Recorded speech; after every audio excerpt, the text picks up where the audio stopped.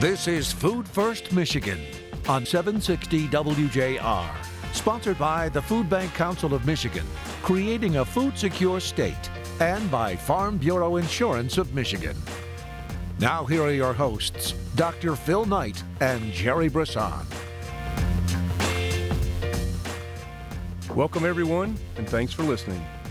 Another perfect storm is brewing. I was in a small wooden boat years ago with an even smaller outboard motor moving slowly across the great expanse of water known as Lake Victoria.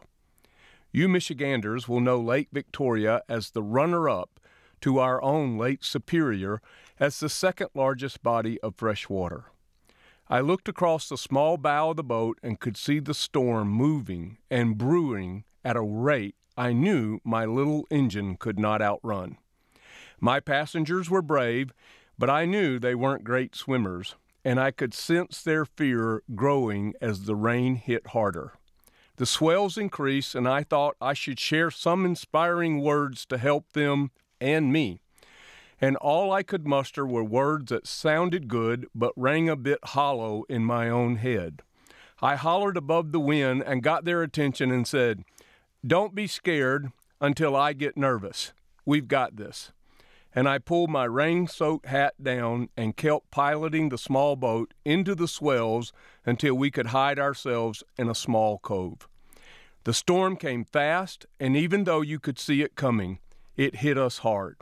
We were in awe of its strength and quickly adjusted our strategy and expectation. The storm passed, but it left behind a new sense of appreciation of how precious life is and how important it is to hang on until the storm passes.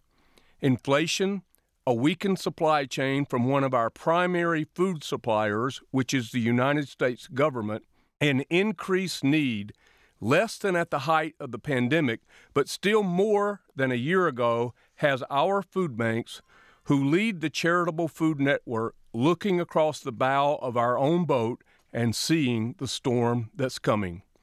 Jerry Brisson joins me next to discuss how it's all hands on deck and why we should be concerned but not fearful as we brace for the coming storm that impacts our ability to create a food secure state. Join us next here